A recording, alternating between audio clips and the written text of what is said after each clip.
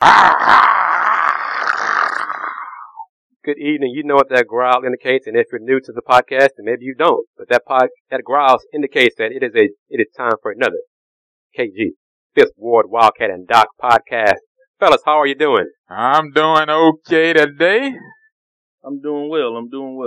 All right, let's get right into it. We got the breaking news here. It really is breaking news. We don't really do things like this on a podcast. It's about dollars and cents. It's a weekly thing here, but dollars last and cents. few minutes within the hour, Doc, I believe you have the article, more information that you can give details, but some reports state that the Los Angeles Clippers have been sold. The Los Angeles Clippers were sold by the Family Trust that reached a binding agreement with Steve Ballmer, formerly of Microsoft, for, let me clear my throat and say this, $2 billion with a B, billion dollars. Alone. That's a lot, yes. Alone. No partner. No help, partner. No partners. He got this done by himself. Thoughts? Oh, I think this is it really gets interesting because there's several things that are in play here that you must consider.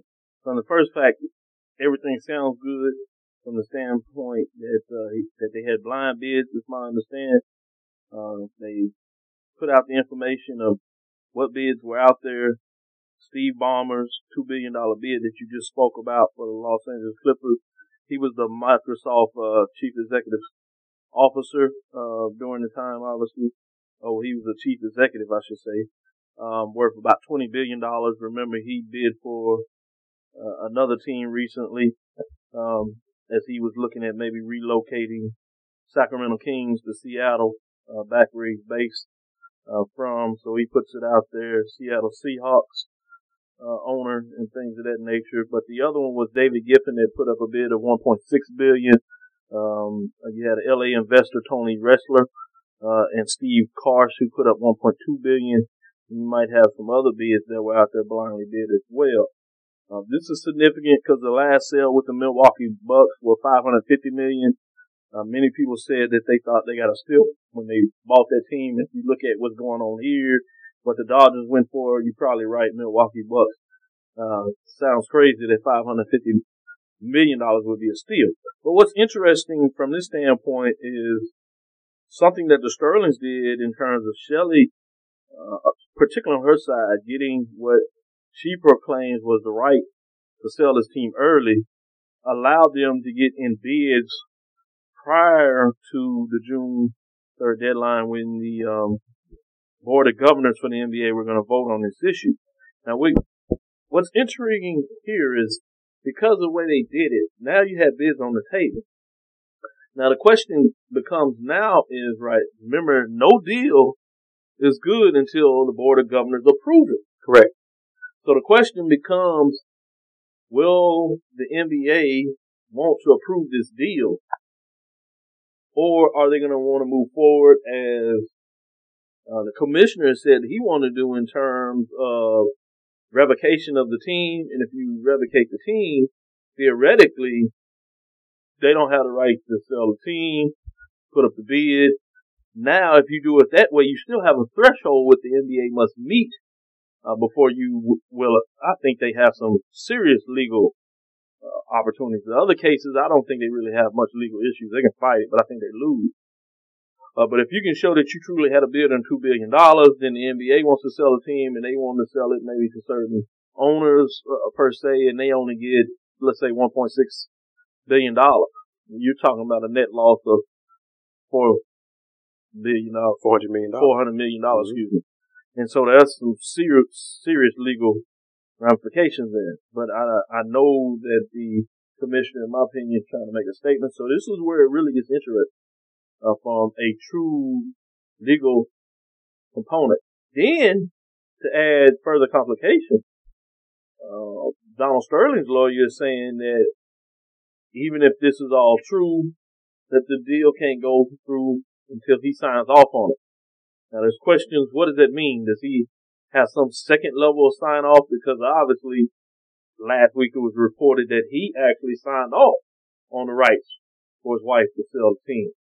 So did somehow in that deal, was he still supposed to get some final sign-off approval?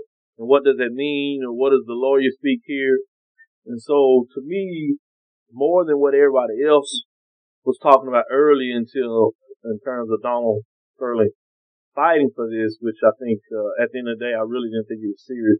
I think he was just trying to put all this to the table. And I really thought he was trying to stall and not give the chance for the board, the governors to necessarily vote so they could do some of the stuff that they're doing now. So I think that's when it really starts to get interesting from my viewpoint, when you start looking at the ramifications of what just took place.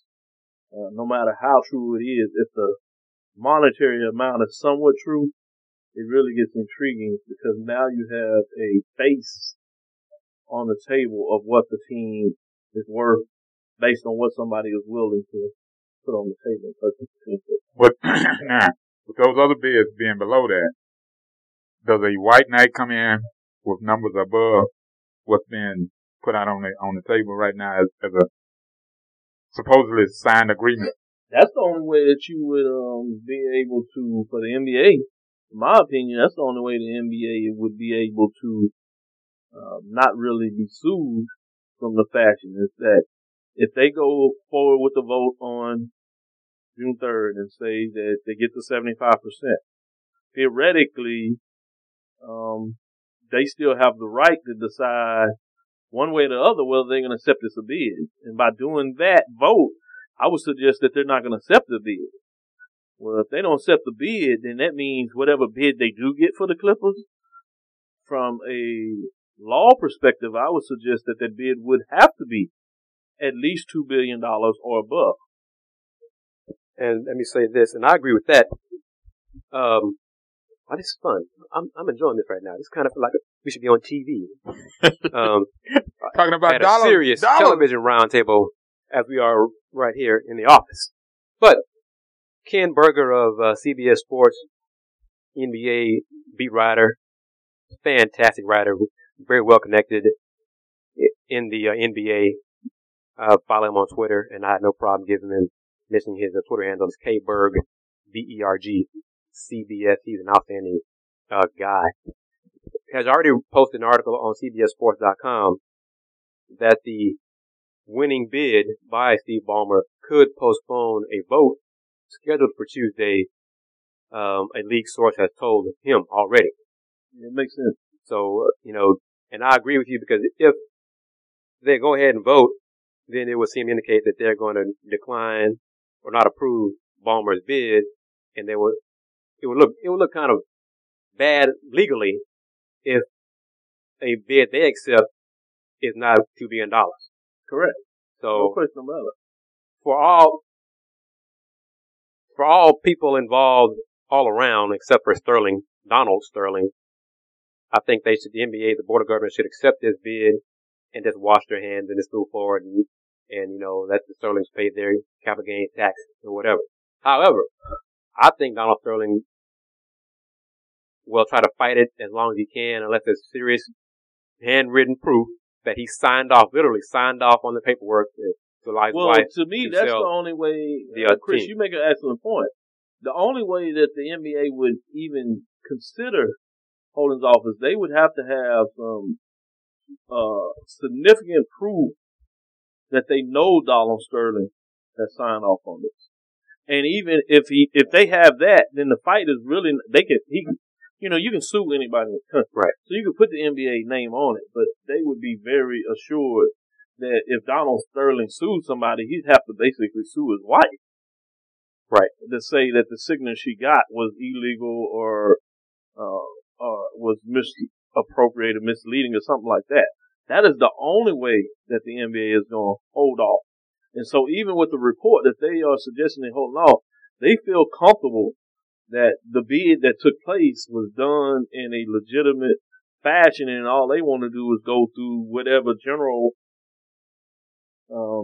research and background check they generally do for the sale of a team. And why I say this is not really the background check on the guy, because they already have that information, because he was in a bidding process. So this becomes he's already been vetted. He's been vetted. So that part is, all they're doing is making sure that the legal part of the paperwork in terms of signage has went through. That's the only thing they're going to vet. They're not going to really vet this guy more than what they had. I mean, they might do some cursory review.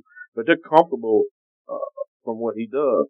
So if they're going to hold off on this vote, to me, it's suggesting that they're seriously looking at moving forward on this bid process. Now, we'll be curious to find out if any provision of this sale includes Shelly Sterling maintaining any percentage of the Clippers. If it does, all bets off. Exactly.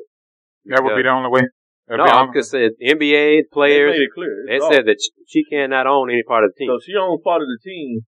The bid could be if she doesn't own the team. If she owns part of this bid process for the league, essentially the bid could be worth $1 for it, because they've already made it clear. Unless they change their mind, and I don't think, because now you got to be careful, because now you also have the fact that commissioner's leadership is on the table too.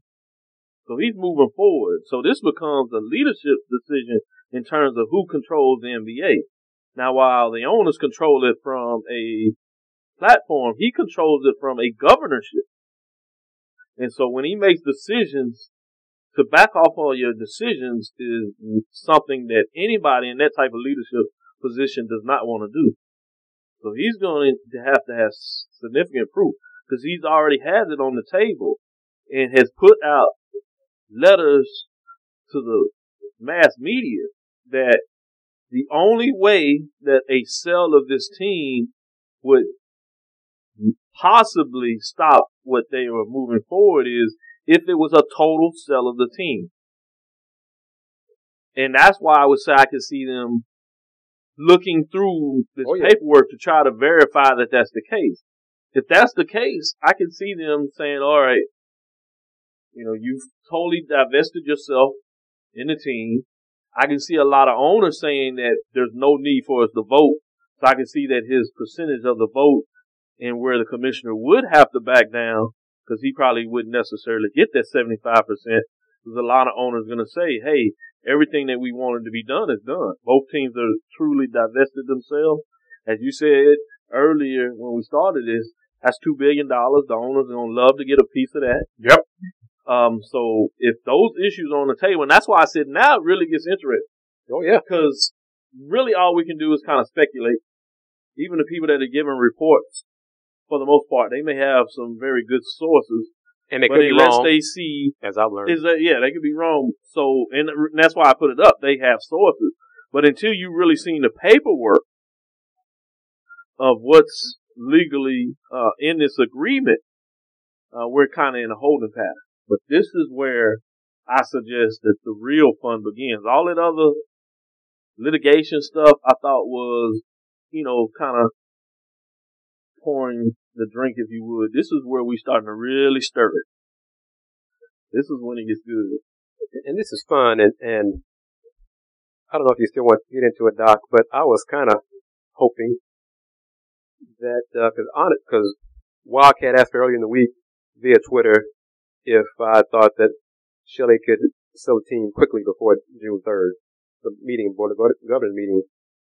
And at that time, I wasn't sure about it, if she could, because I wasn't sure she'd agreed to no percentage of the team and other things about, I'm gonna tell you it would why, take guys being vetted and all that kind of stuff. I'm gonna tell you guys why, already vetted, and I'm gonna tell you why guys. she could sell the team pretty easy. Because you have some people that really understand the value of a franchise, and you have people outside with that money. And the reason why it would be easier for them to sell the team, they could literally do what he did. He understood. Vaughn was very smart and strategic in this. He purposely bid that high. Because he knew with a bid that high, it did two things. It threw everybody off the game that he was bidding against. It forces the NBA and the ownership to pause.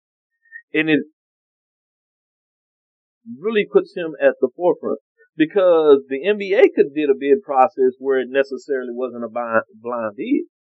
They could have put bids on the table and then bid basically and selected who they wanted based on the bid process.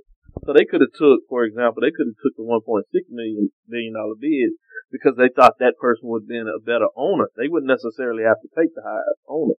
Gotcha. But with this information out now, you see what I'm saying? Oh, yeah. Yeah. Now Steve has put himself squarely in the middle of this where he's pretty much going to win one way or one the or other. the other. Because if he does not, if the league says no, votes against him, then goes to the lower bid, then he could probably sue. Could he not? Could he sue? Yeah, he would have. He would have a hell of a case. He would have a hell of a case. Because I wanted to get into talk about the 32-page response that Sterling's lawyer put out earlier in the week to the NBA's charge against him, and how it was filled with legalese. But just the parts of it, the document, and it's on my Houston Roundball Review Men's Hoops blog if you want to check it out. The document just reeks of lover this, lovers quarrel that, lovers go, a private conversation between two lovers. And you remember the first thing I told you, that there are already statements out there that this was not a recording that was done by her privately. Right. So the first thing before even if he tried to make that the case, the first thing that the NBA would say is that you have to prove to us that that was the case. So I think we're going to take a pause from the Sterling saga until more information breaks out. But it's been a good run. Gentlemen, oh yes. How can folks find you on every day he gave you something to think about. How can folks find you on Twitter, Doc? Yes, they can find me Twitter, Facebook, and Instagram at Dr. Kenyatta Cavil, DrKenyatta DrKenyatta. If you want to get some of the latest information that's out there when it comes out on sport management and business side of issues like this, also in terms of cultural awareness issues, both from HBCU or the Africana diaspora, I welcome you follow me because I put that kind of information on the table all the time. There was a fabulous article in regards to reparations that was intriguing as well that I put out there. That is a must read from anybody that really wants to look at the United States from a historical perspective in terms of how people live in this country. Very intriguing. Wildcat? You can find me online in the social media atmosphere, TweetDeck, Twitter, YouTube, and Blogger, AKSV, the CSR, the College Sports Report. And on Twitter, I am JL Woodley1. And he has retweeted his behind off during his podcast. Listeners, I'm telling you, he's just retweeting all over the place. So if you don't hear him for a while, that's because he's on Twitter. Wildcat is in love with the new technology. He's having a good time. I'm getting better at it. I'm getting better at it. I've had time. I had time to get the kind of like grasp what's going on. You go to work, huh? Yeah. And I am KG of the Houston Roundball Review website, TheHRR.com. That's the HRR or the HR, depending on what part of the country you're from. How you pronounce it, the or the. I've heard it both ways. For the easy folks, it's just HoustonRoundballReview.com as well. Whichever you prefer, I got you covered right there. I'm on Twitter at TheHR Review, the HR Review, Houston Roundball Review on YouTube, Houston Roundball Review on Instagram. Haven't mentioned this often enough in previous podcasts, but it has not changed. We are looking for sponsors of these podcasts. We're getting better and better, providing you with information you really don't hear anywhere else in our format, in our delivery. So if you'd like to sponsor the podcast, the prices are reasonable. Reach us on all those Twitter handles that we all have, email us, etc. We all have ways that you can contact us. So keep that in mind. I'll mention that more and more in the future about sponsoring the podcast.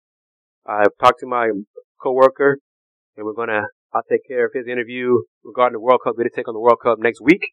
Have that for you. Then we'll get Doc. Like that's supposed to get real interesting. Have Doc and Wildcat and my small input on the World Cup, especially from U.S. men's national team side with no Landon Donovan on the roster.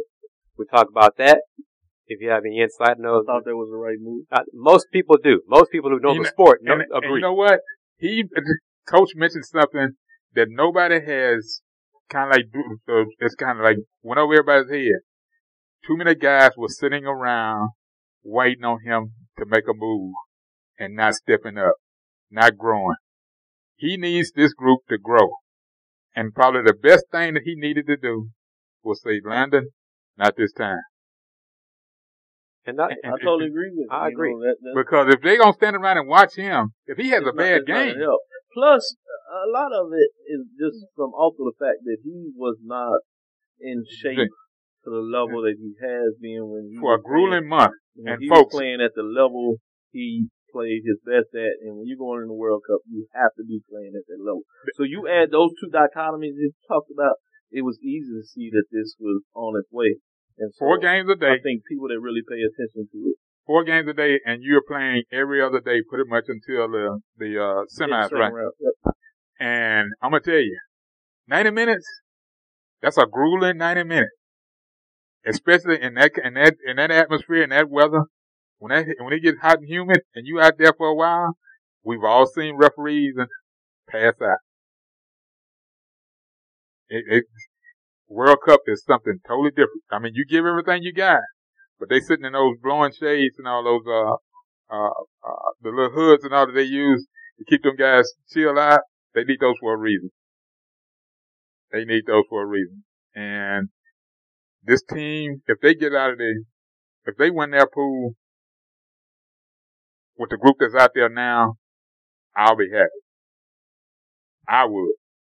Because I understand where I agree with you. Because of where they've, it's gonna be hard. That pool is pretty hard. Yeah, there's no question. They don't have an easy, First match round. they just won against Ghana. You know what? They may lose it then. What did I say? I said the first match was the easiest one. I didn't say they'd win it. I said that was the easiest one of the 3. And he's right. That's true. And so we might have to look at adding to our tag name in terms of locally based, nationally respected, internationally renowned. Something, could be. Because I remember. Because this is the overtime coverage of your favorite sport. Yes. We're giving it to y'all. Yeah. I also wanted to bring one more table as we move, because we're going to come back to soccer in terms of the next broadcast. But something local was done today that I think. Go with that, Doug. I was going to bring that up. Before we move a little outside of that is Civil Rights Game, hosted by the Houston Rockets. I was able to go over today. Houston Rockets or Houston Astros. How much was still in that basketball mode with playoff? Baseball and the Civil Rights Movement roundtable discussion was held today at Union Station, Minute Maid Park. I had a chance to get over there. Very good crowd. The lady said herself that it was the largest crowd that they had for the Civil Rights roundtable discussion. So that's kudos to Houston for getting that done. It was moderated by Charles Ogletree, so professor, Harvard Law School. Jesse Klimko, professor of law.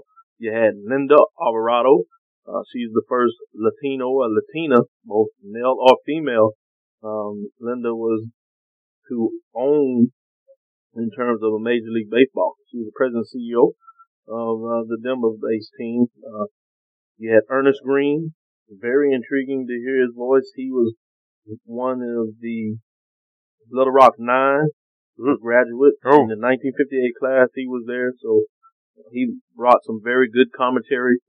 He followed Jackie Robinson, and he said that was one of his impetus to decide to move along and take that stand in terms of integrating Little Rock Central High School. You have Bob Kendrick. He is the president of the Negro League Baseball Museum, MLBM. He been that since March of 2011. And so it was really interesting to hear his voice on some things. You had Harold Reynolds. Many people are familiar with him based on his time with ESPN, obviously now with the MLB network as well as Fox Premier Baseball coverage. Legend right here, fan favorite for a lot of people, J.R. Richard. As obviously Astros 1969 amateur draft when he came out, 300 strikeouts, 1979 National League ERA. Tremendous pitcher during the height of his time, obviously. It was difficult when he had that emergency surgery to remove that life-threatening blood clot. It really kind of took a toll on him for a while, but he's rebounded and come back. So that's good to hear. And the last person that was part of the board, not least of all, was Bob Watson, all-star player, 19-year playing career, much of it with the Astros, obviously. And a man that worked for George Steinbrenner. Yep, first African-American GM. The Astros then took over at the Yankees, worked under Steinbrenner. Did bring a championship for the Yankees, so he has that on his resume. So, very illustrious group there that took place. Again, great crowd tomorrow. You have the Beacon Awards, which is going to honor 3 individuals.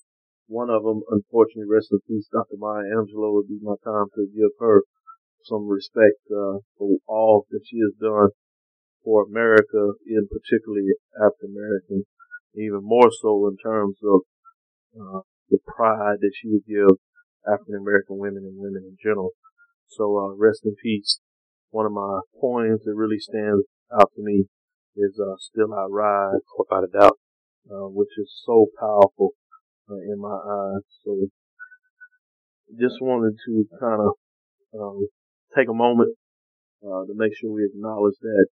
Also, in terms of what she provided in her poetry and artistic manner. I will read the opening part of that just to give some context to people that may not realize that, just to kind of give a little honor, and we're connecting it with the sports from being a beacon of life, as she would have been honored this week. You may write me down in history with your bitter, twisted lies. You may trod me in the very dirt, but still, like dust, I rise. I will skip to the end to give the final context, which is, I think, a similar part of this. But you can Google this up and read the whole thing, or you can Google up and hear her do it. But at the end, she says, leaving behind nights of terror and fear, I rise. Into a daybreak that's wondrously clear, I rise. Bringing the gifts that my ancestors gave. I am the dream and the hope of the slave. I rise, I rise, I rise. Rest in peace, Dr. Maya Angelou. Well stated, Doc. Well stated, and rest in peace as well. My condolences to the family, friends and family.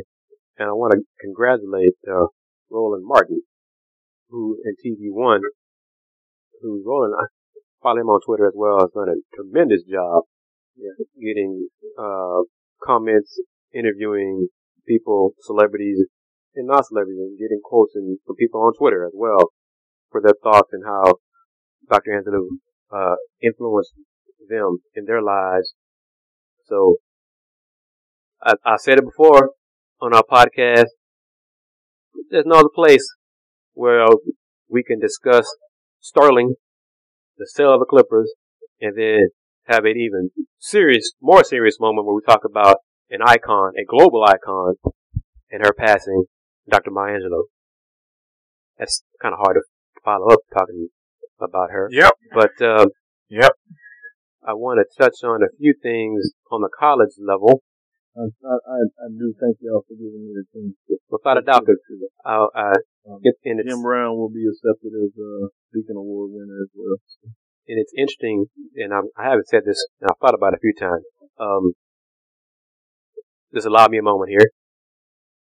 One of my high school buddies, after I posted an article about Dr. Angelou's passing, he sent me a message and described how he would go into the bookstores and he would gravitate toward her books and read them in the bookstore over and over again, and how he touched her. And he described it, reading her words, as a warm hug, receiving a warm hug from her as he's reading her words. Now let me describe to you this person, and he's one of my good friends, known him for like this since high school. You see him, you would think, let me describe him as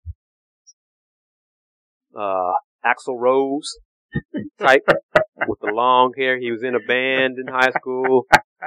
He's a cross country truck driver now. Well, I'm gonna ask this. Okay. Is he more of a Alice Cooper type that is educated? Yes. Oh, he's very educated. Right. I won't get into some of the stuff. I'll tell y'all off the air. One of the classic lines that he had that uttered out in high school that is great. But it might say something about me as well in high school. I won't get about that. I'll say it off there. I love it. But yeah, he sent me that message, and in his message, he thought of one of our friends, Tanisha Jefferson. And Tanisha Jefferson, I think Walk had met her once. I'm talking about one of the most important people in my life, passed away last year of an aneurysm. Yeah. And July 31st to be exact. And I thought about her when I heard about Dr. Angelou's passing, because at the funeral, one of my best friends, we're so tight. read from that poem because it described Tanisha as well. So it all fits. And I visualized Tanisha sitting at Dr. Angelo's lap, reading, listening to her read, or just discussing everything under the sun. That's how I visualize that. So it kind of calmed me down during a rough time in the office. So, moment of digression there. Get back to sports. Yeah, one last person they want to throw out there is also doing the part of that beacon before we close out. Sure. Forward is also Hall of Famer Berry Gordy in terms of what he did with Motown. He's also receiving an award alongside Jim Brown, as well as the fact that Dr. Maya Angelou will be giving her award too in terms of those representatives there for her. So, wanted to make sure that was on the table and that we pay respect for those that touched us in so many different ways. As you said, only on this podcast that we had the opportunity to share different sides of sports from so many different angles. I'm really proud to be able to be a part of that and do that. And I'm glad you're with us. And I still almost every day I receive kudos to your addition to our podcast and what you bring to the podcast. So it's very appreciated. Oh, yes. On a less serious note, let's talk. I'm going backwards of the news that was released because today we all over the place today. Today, the American Athletic Conference announced the women's basketball conference opponents, and U of H is a conference member, right? And it's 11 teams in the conference this year, with Louisville and Rutgers going their separate ways, going to the ACC and Rutgers going to the Big Ten, and 3 new teams joining. And women's basketball wise, they ain't Louisville and they ain't Rutgers. And out of the 3, who will accept second place? Does it matter? And now we can discuss that too. Let's get into that. But I received some bad news. I took it personally because it's ironic. Last week we were discussing Katie Lou Samuelson, the top-ranked player in class 15 committing to UConn, and some of my buddies in Connecticut tweeted to me, and I said, "Hey, I look forward to UConn coming to Hofheinz, even if they win by 50. I look forward to them this fall." Right. Well, they ain't coming to Hofheinz in 2014, 2015 because of the odd number of teams in the conference, 11 teams. There will be an unbalanced schedule, basically. Each conference team will play 10 teams, but they will play 8 teams twice, and then the remaining 2 teams, they'll play them 1 each.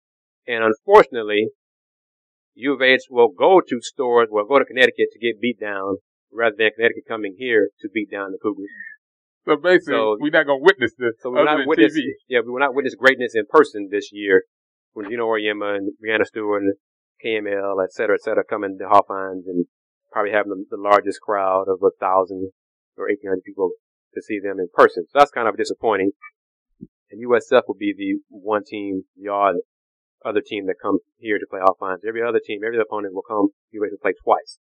And let's just inform the listeners, in case they do not know, the members of the American now. Boy, this is really whatever. Women's basketball. Anyway, Cincinnati, East Carolina, Memphis, SMU, Tulane, UCF, as in Central Florida, Temple, and Tulsa are the team the Cougars will play twice, one at home, one on the road. Then you add USF here to Hofheinz, and the Cougars go to UConn. So that is the makeup of the American women's in basketball, conference-wise, period. Women's basketball, that is very weak. We have talked about who's going to assume second place in the conference. Everybody expects it to be, hopes it to be, Gino Auriemma, one of his former coaches, at Cincinnati now, and Temple, because they should be there. They've been there 4 and 5 years, 5 or 6 years, to establish a program and rise up the ladder. Not get to UConn's level, but rise up to be good. Both teams struggled last season, so I'm not sure how much they're going to improve. They say I do 7. So we'll see. Now keep in mind, Rutgers won the WNIT. Louisville went very far in the tournament, and they're gone. USF did not reach the tournament. They, I think, played and got to the semifinals or the finals of the WNT as well as Rutgers. So USF right now on paper seems to be the second best team in the American Athletic Conference. The Cougars under new head coach Ronald Hughey have had the work cut out for them, but as we discussed on the last podcast, aiming to be the second best team in the American should be everybody's goal. But I would love to hear, get your thoughts on this, fellas. I would love to hear a coach say on the record, my goal, and would you have a problem with this? If a coach says it, my goal is to be better than UConn. That is my goal. Because they fear saying that. I want to hear a coach say that seriously because, I mean in conference specifically, in conference because if a coach says that, my goal is to be, and you have to add to it, my goal is to be the better than UConn.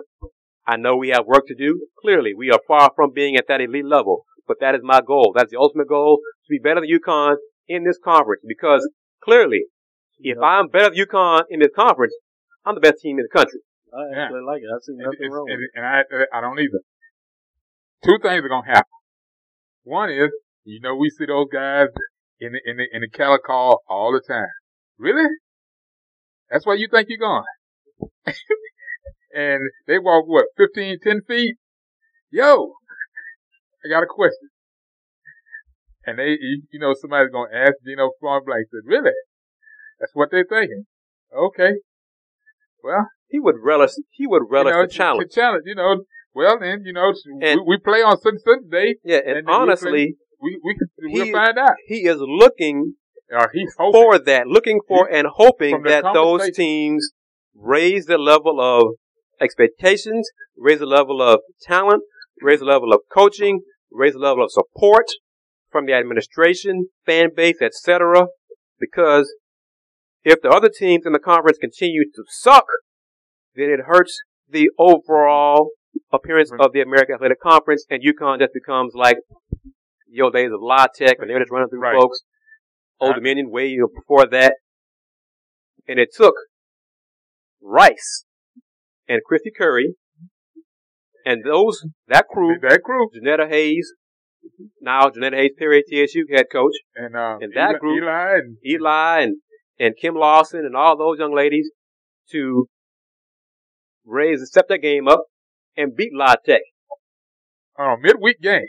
Consistently there for a while. Because I would never forget. I don't know where I was coming from. Work, I don't know.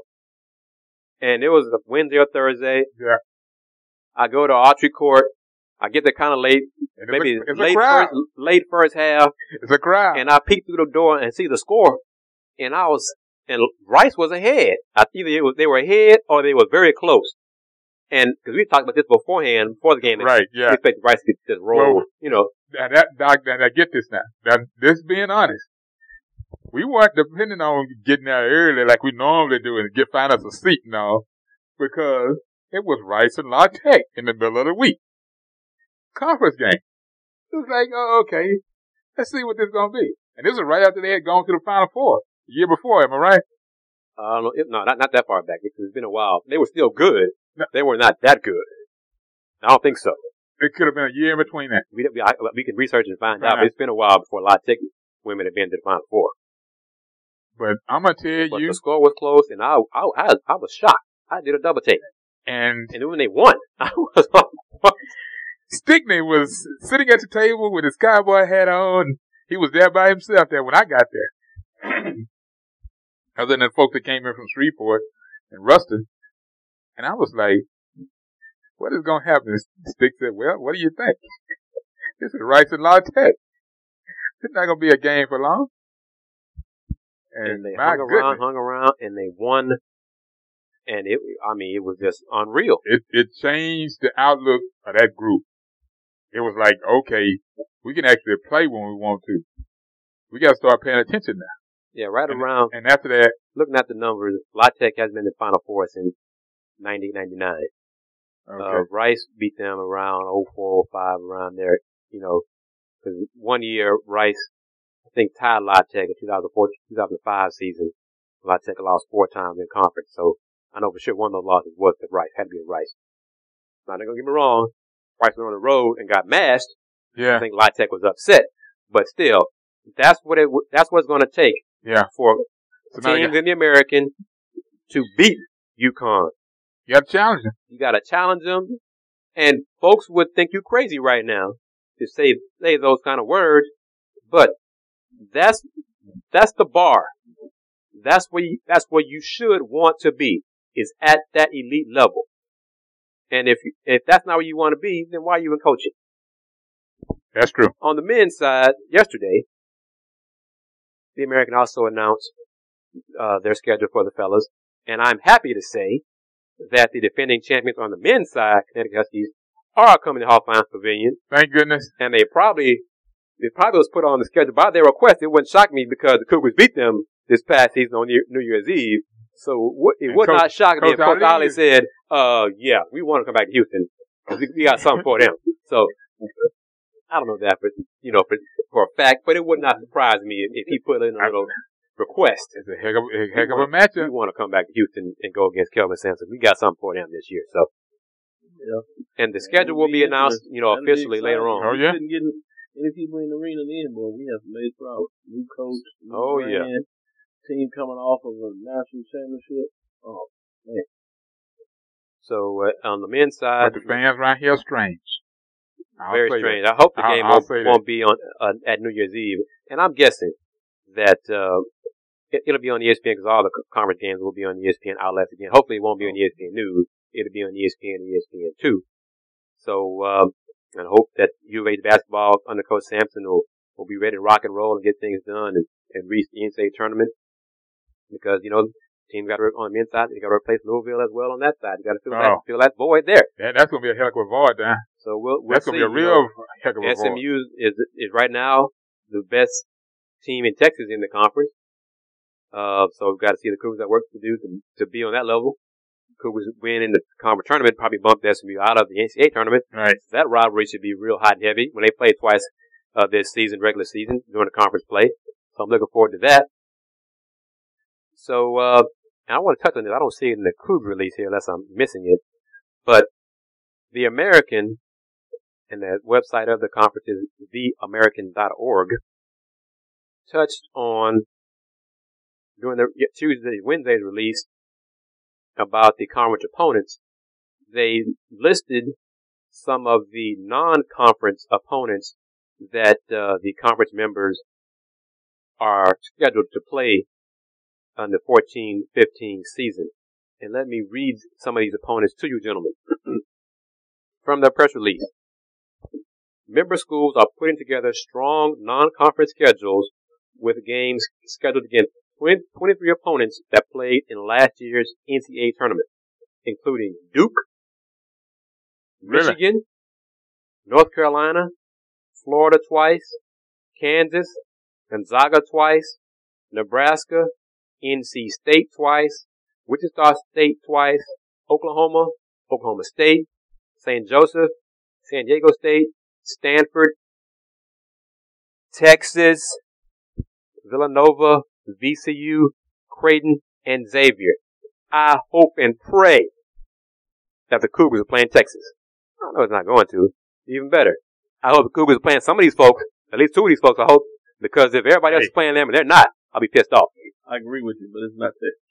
But even with some and of the other folks because Rice put them on the schedule and ain't afraid to go back and forth. They don't. That ain't. But I don't think it's Houston's that is backing off the. As long as they don't want to come here. Yeah, no, they don't want to come here. As long as they have, they don't want to. They don't. They don't. That's not an attitude thing. They don't. They don't. They came here. They don't have to. They have rights. Yeah, there's a Longhorn. Yeah, they don't. Yeah. They came here 2 years ago. Go to Rice. CBI they got the tournament and they lost. Can play here. They don't have to. They came here CBI and lost. They don't have to come here.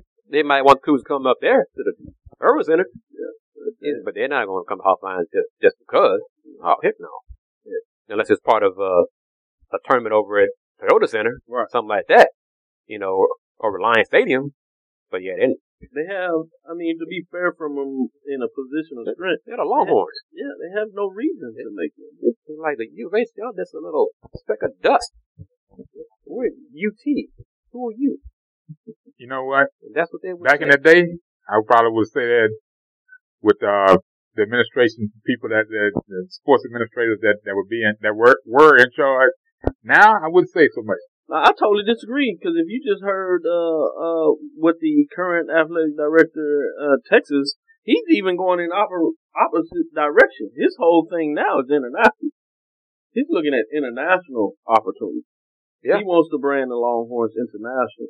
They have that partnership where they're doing a barnstorming tour. I think it's with 3 other major brands: Michigan State, North Carolina, and Florida, I think it is, where they're going to play in like New York, Chicago, Dallas or Houston, and LA. They wanted to play in the largest market.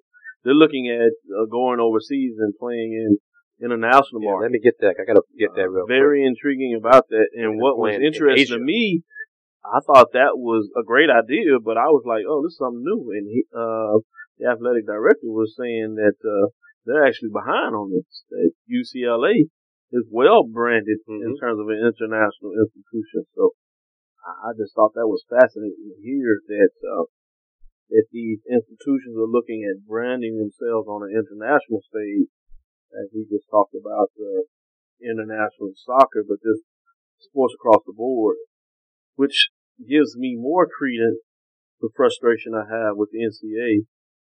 They're taking on more water with more lawsuits. They just added another lawsuit. They're moving forward with the Ed O'Bannon case. So this thing is going to get quite intriguing in terms of where some of these lawsuits are heading. Additional concern that's on the table is the concussion issue. And this is an issue that's significant, in my opinion, to football at all levels. Obviously, the NFL is strong enough to be able to cover it in terms of financial issues they have to protect themselves. But there's already been studies that are suggesting that football at the youth level has declined. You have some programs in the country that are deciding to play flag football at the junior high level, and that was actually a program in the state of Texas. The cost that is going in with concussions from the interest. Obviously, you had the White House initiative with Barack Obama looking at concussion issues for youth leagues and colleges in his statement. And so you even have programs like the SEC that are really looking closer at this, and possible agreements with the NCAA in terms of a concussion agreement, instead of this going further from a lawsuit standpoint. So it's going to be interesting. The final thing I'll put on there is you have the White House initiative that I talked about, which was a $30 million research effort by the NCAA and the Defense Department to create a concussion database of college athletes. Because while you have the union at the professional level, other than what took place at Northwestern, you don't have that at the college level. And so that's something else that we need to keep our eye on with college sports. What I see is the exploitation of college people. It's not a favorite thing that people want to hear about, but I see athletes as employees, and I think they should be able to not have their earnings restricted based on a concentrated component of scholarship that it looks like will even include a stipend, but I just don't see that as enough. So I think I'd like to see the market open up for these athletes and let it go forward. Speaking of that, how didn't the commissioner in the Pac-12 had some issues and all with the Big Five have all came together and say that they're ready to do stipends. They want autonomy, but they are unequivocally to the point that they do not want to see in any framework that athletes looked at as employees and where they would be paid. All 5 of the Big Five are pretty much in agreement that that's not going to take place. There will be some type of stipend if they get the autonomy vote moving forward. This summer, once it is voted on and taking place, they feel like they're pretty sure that this will go.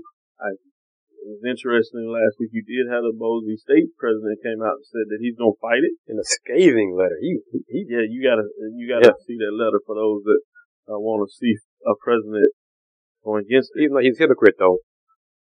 Yeah, because stated. When he was, I totally agree. When they joined the Big East, they did, were going to join the Big East in football. Made an effort for the money.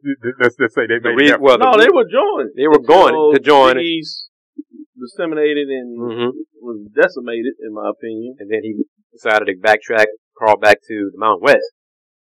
Because he realized the only reason he was going to join the Big East because Big East still had the BCS. But when this new arrangement came out, then they were no longer a part of that, and you consolidated those 6 conferences to now 5, as I talk about it in business terms. Sure, because that's what took place. Those acquisitions of other institutions to the Big Ten and the ACC.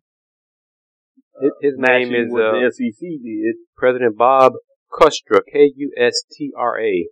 Well, he blasted the NCAA reform, going, basically the autonomy that the power conferences are working towards. He said, and many fans would probably agree with this, I don't, but he said that the athletes get enough. Our job is not to be an employment station for the athletes. And a couple things. But you show going after them when they get done, get them dollars in their hand and want them to donate back to the school. Am I wrong, Doc? A couple of things. No, a couple of things you got to touch on. I forgot about this, and I'm leaning on Wildcat to have some knowledge about this, but Texas Longhorns basketball is going to play in China against Washington of the Pac-12 in November of 2015. So it's not this coming season, but it'll be next season when they're going to play it in China in a non-conference game. And AD Steve Patterson's already discussed playing some sports in Dubai. So as Doc touched on earlier, he wants Longhorns to go global. Thus our reason for it. They ain't come to Hall Fine just because. So yeah, they may have to play the Cougars in Dubai. The only way the Cougars may play the Longhorns be in Dubai. I like that. That's right. Something like that. That's But right. Wildcat. They can go to Qatar and play. They could, you could do that too. That might be on the list too. Him to get up here. That'll be on his list. He'll add it.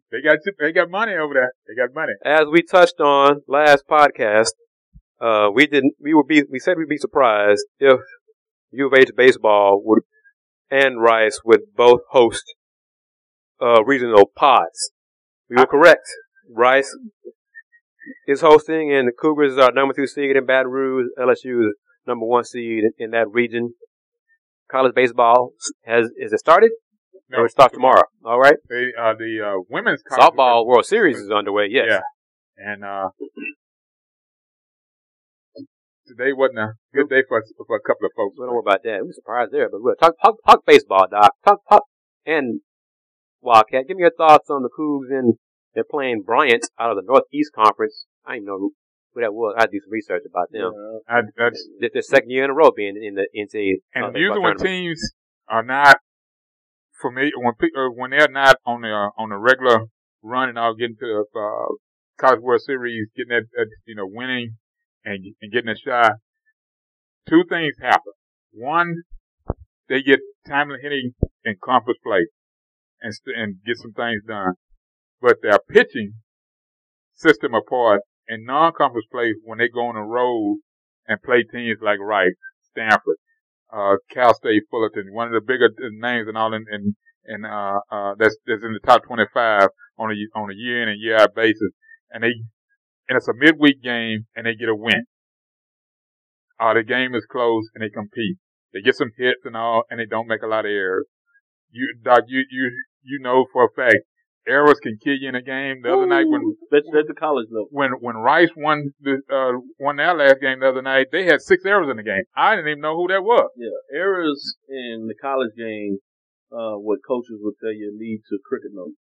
Oh. And anytime cricket numbers are put on the scoreboard, you're usually in trouble. And that gives you a little question I have in terms of this game is who will U of H pitch? And when I say that, will they go with their traditional second day pitcher, or will they go with the ace? Oftentimes, what you see coaches like to do if they're playing a team that they believe they should be able to out hit and put runs on the board, oftentimes they may try to go with a second pitcher because they would like to believe they can win that game, which means they'll come up and be able to throw their ace for the second game. Now that's a risky move. Yep. But you and I have seen it happen. Yeah. And so what you tend to get oftentimes when you get those kind of upsets in those games, as you said, you get a timely hitting, the team plays really sound in terms of not giving up errors, but oftentimes they may be going up against the second or third pitcher. And obviously as the game, if you can keep it close, the later it goes, the more stress, you put on the team that is supposed to be the prohibited favorite. So that's what I'm interested to see. Who will Houston actually pitch that first game? Will they go with their ace and kind of stick to the traditional format, or will they try to sneak out of that game with a victory, going with their second or third starter? You know, because Brown is going to pitch the ace. Oh yeah, they have to. They pretty much have to. The bracket for the Houston regional with Rice, Texas A&M, Texas, and George Mason. It's going to be interesting. It's not an easy run.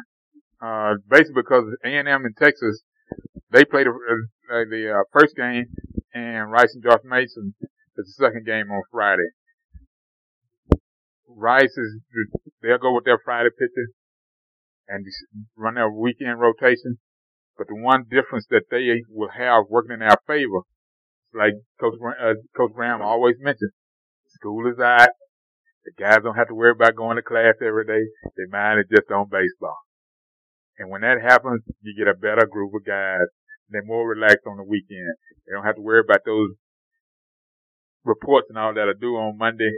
They don't have to worry about that test that they just took on Friday, or to string them out over the weekend, whether they passed or not. It's going to be interesting. One thing for sure, the place will be packed. It'll be packed. It's some George Mason fans here in town. I found it out during a couple of years back when they made the run to the Final Four.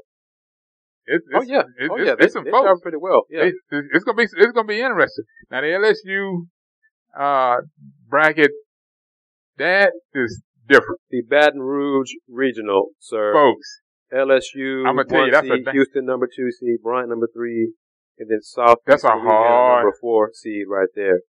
That's a hard bracket. It may look easy, but it's a hard bracket. It looks easy. Hell, LSU is because you got them folks down there. 8 games in a row, outscoring their opponents 87-8, doing the winning streak. They got a top 5 pick, projected pick, Aaron Nola as their ace. The Cougars would have to probably face to win and advance to the Super Regional, which is paired against Houston Regional, which could be the Cougars if they are fortunate to win the Baton Rouge Regional going against Rice. Well, and I know a lot of Cougar fans would love I can let you know that. Right? Beat. No, what? Let's see now here. I'm letting you know that. They paired against. I know that was discussed Monday. Oh man, I know for a fact who that pairing is. That's gonna be Baton Rouge against Houston. I know that. Oh, ain't no question. Cougars been talking about that for a couple of days now. I'd love to see it happen. Oh yeah, it's gonna be hard. Very difficult to get out of that regional. It could. I'm not saying it's gonna happen. It could. But one of the things I know the Cougars sometimes, in addition to in a game that they did lose this season, their hitting failed them, but also their defense let them down. There were some games they just bobbled the ball out, errors left and right. So you guys are correct. College defense errors, mental mistakes, whatever. It comes back. And a lot of times it's more the mental error than anything, because I've seen games where guys just wasn't playing at the time. They'd look up, nobody's on the base, and all the catch to get the second out. Yeah. Ball would go to the fence, they turn around and look, and then somebody would be the second baseman or the shortstop would be in the way you can't make that throw. It's definitely mistakes you do not see in the major leagues. Right. Oh, yeah. And you understand why you looking at it. And you gotta be knowledgeable enough to understand that those guys are working at their craft. Because when you get to the show, as they say, it's totally different. You just go and if you fall asleep, that's only because the game is in the picture. But I would say that working with Chris, it has given me a great appreciation for even basketball. The difference between the college game and the professional game. When you look at the shooting level of those professional players, but this is again when you see the difference clearly.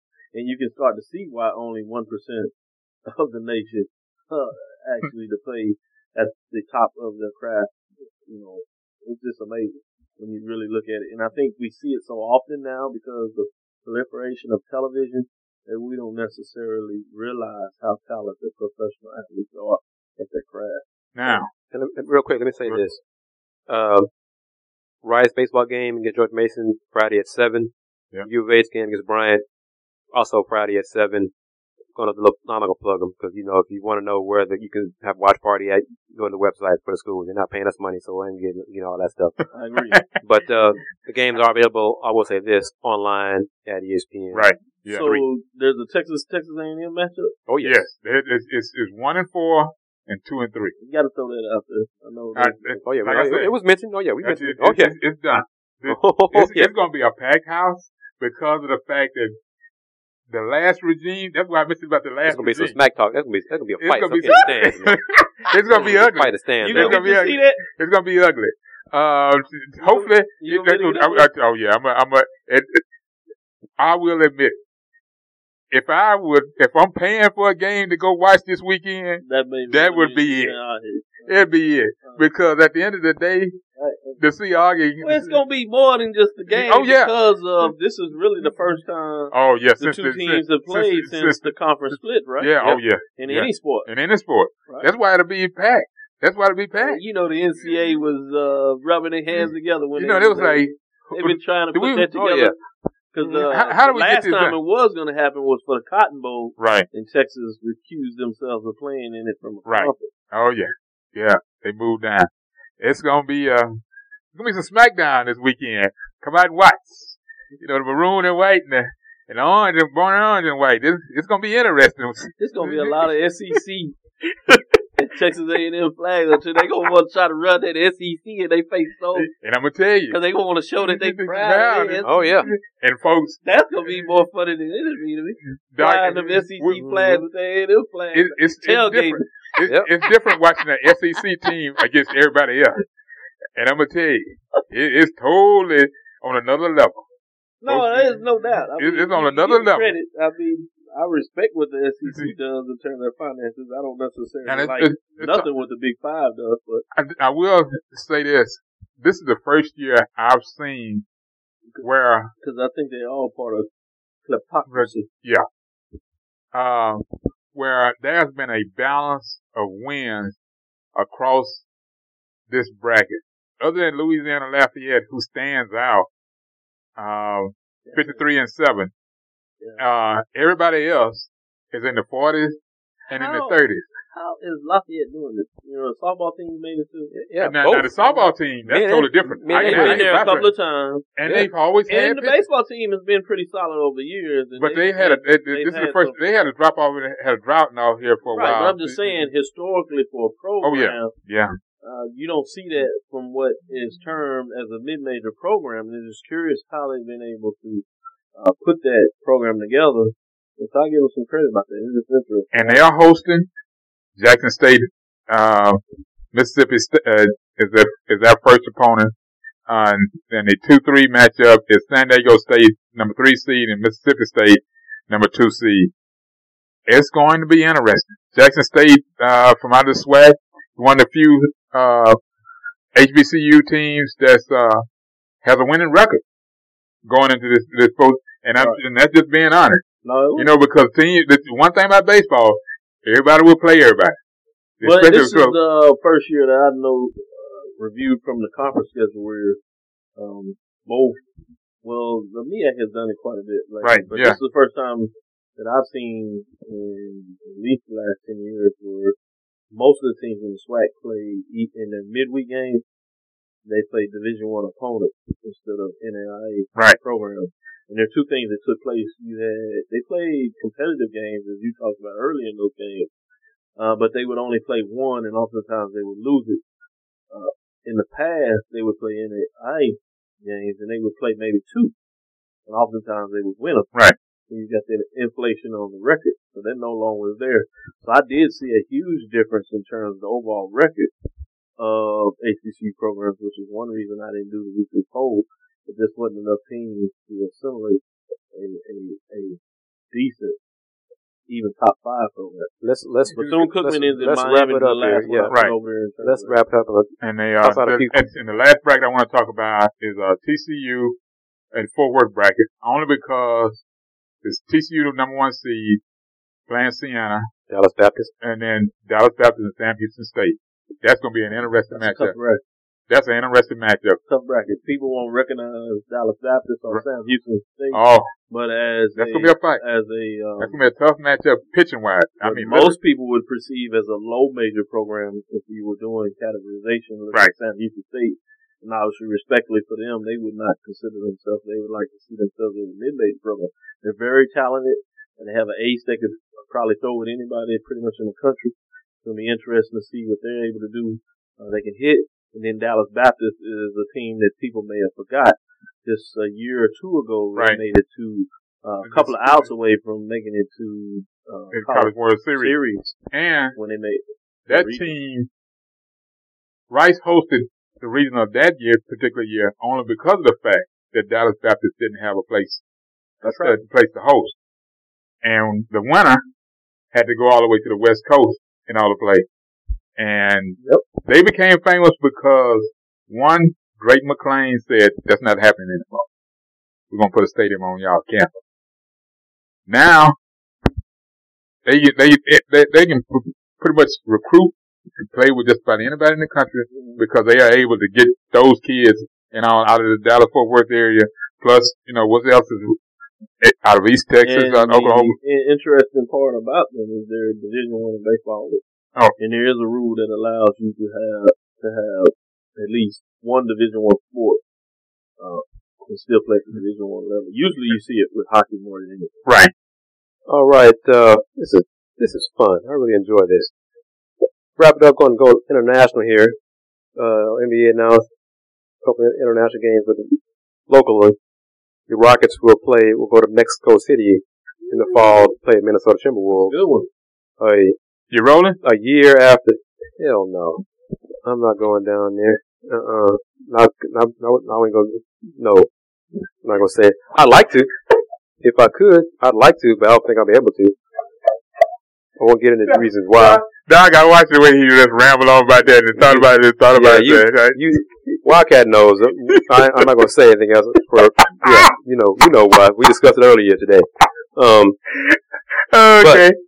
That's unfortunate for the country of Mexico. That's not why.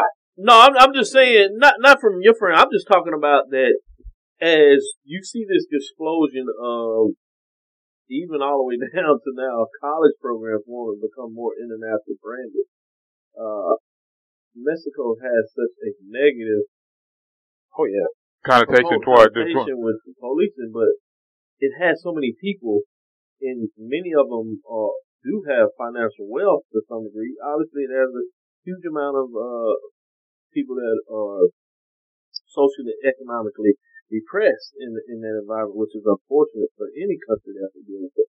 But my argument I'm making is that people love to get in that market because you want to create that financial ability, not just in Mexico, but all the Mexican fans that are in the United States. So you've seen the Cowboys get down there. Obviously, you had the game last year with San Antonio, Minnesota, because of the smoke, wasn't able to be played. But people want to brand that area so bad. And if it was clean, it wouldn't be a question in my mind that the NBA would be in Mexico City in a minute if they could not have to deal with all the negative criminal element that seems to be espoused over with the drugs. Speaking of that, which is unfortunate. Speaking of that, that part of the World Cup information is starting to come into conversation and all now. Only because New York stepped out of the Olympics bid, and folks it's been banded around. Why would you bid on the World Cup, and why would you bid on the Olympics? The one thing about the World Cup, everything is a country type situation, but those venues are still usable when it's done and over and gone, and they've Yeah, left. the one thing that's unique about the United States is the fact that unlike many other places, we have the internal mechanism that creates upgrades of our stadiums in terms of owners, to some people's opinion, kind of fleecing different cities. But from the context we're talking about here, is you already have significant and very nice stadiums. So unlike places like Brazil, where they had to build several new stadiums, or obviously when in Spain and in London where they had to build a couple of extra stadiums, you don't have that part of it. So the financial need to upgrade facilities is not as dire in the United States than it is outside of it. So there's a luxury that the U.S. has, whether they're building for the World Cup or the thing. The only thing that is stopping the U.S., in my opinion, is getting the Olympics or the World Cup is the fact right now you see from an international stage is that both organizations want to make sure that they spread the international acclaim, which is the same thing I was just talking about. The NBA, the NFL, as well as Major League Baseball want to stretch out and get in the international market. It's the same thing with the World Cup, that are already international brands, but they want to make sure that they spread themselves all over globally to further exacerbate. Thank you very much for saying globally, Doc. It ties me into my last thing I want to mention. Earlier this week, or was it late last week, announcement: the Bahamas HBCUX Classic. That is huge. The inaugural HBCUX Classic will feature Central State and Texas Southern University in a football game in the Bahamas. Nassau, Bahamas. Doc, you going? Yeah, you know. You hear that? You hear that, Wildcat? September 13th, 2014. I'm gonna answer this question here because I know that person is gonna be listening, and you have to answer that person. You're not going by yourself, like. No, I was. Cause you know she gonna ask. No, I put it on tape. I don't have a problem with it. But we usually have our own trips. But in this case, because of what's going around the house, I've been given permission to be able to go by myself. All right. I'll go and take care of business on that. But definitely, that was going to be a trip for both of us. But because of other situations, work related more than anything. Yeah. He said, take care of your business. And just real quick, it's going to be played in a refurbished 15,000 seat multi-purpose stadium in Nassau. It's nice.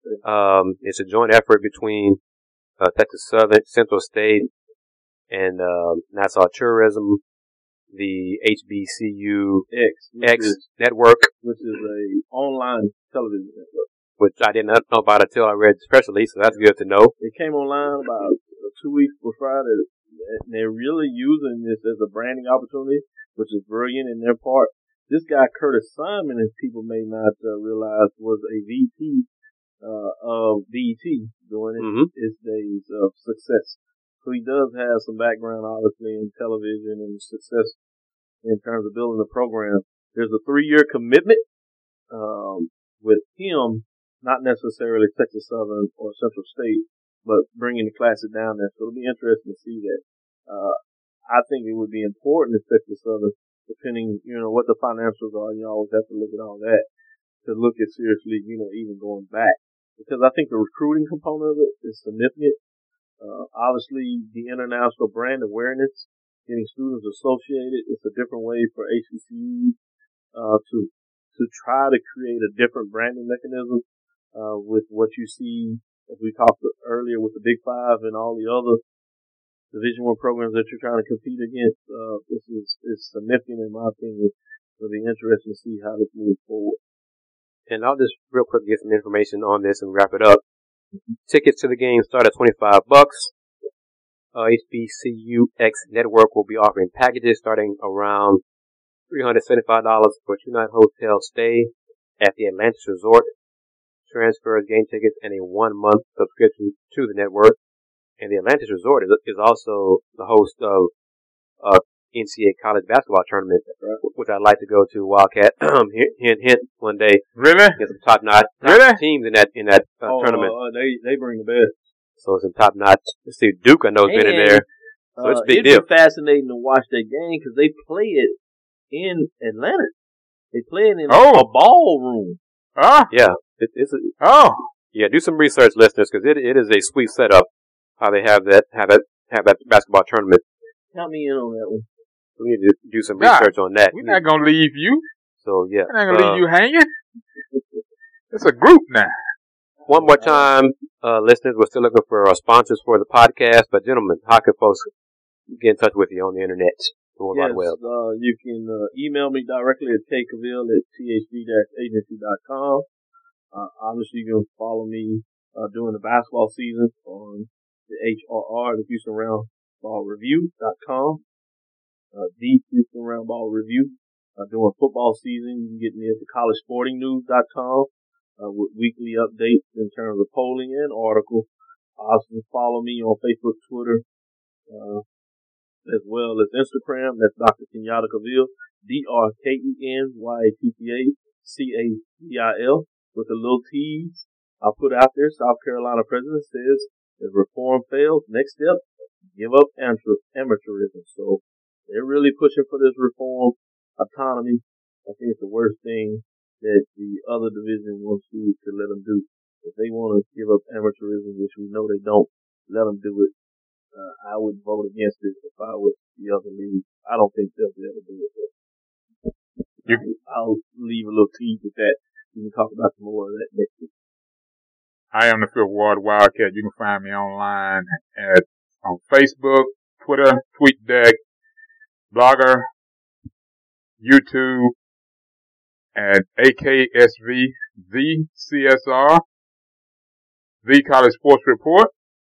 And on Twitter, I am JL Woodley1. You finished? Yeah. Alrighty, and I am KG of the Houston Roundball Review.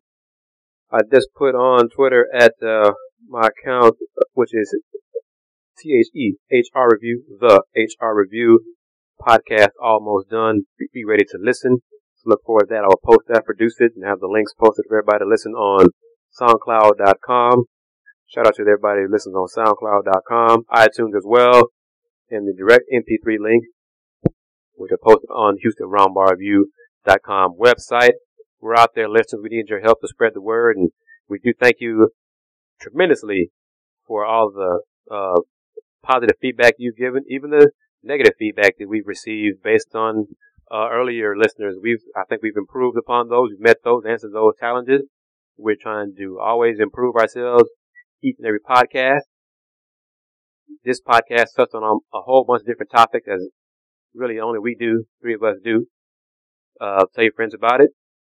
Had, once again, great numbers from last week's podcast. People in Connecticut listened. I tell you, that's might be a way for us to grow even bigger and keep talking about the Huskies. Yeah, well, that's true now. So, women and men. We do have connected, this PBS. So we can do that. So, and that's true as well. Thank you very much, as always, fellas, for your insight, your knowledge, and your time. Wrap it up as I always do.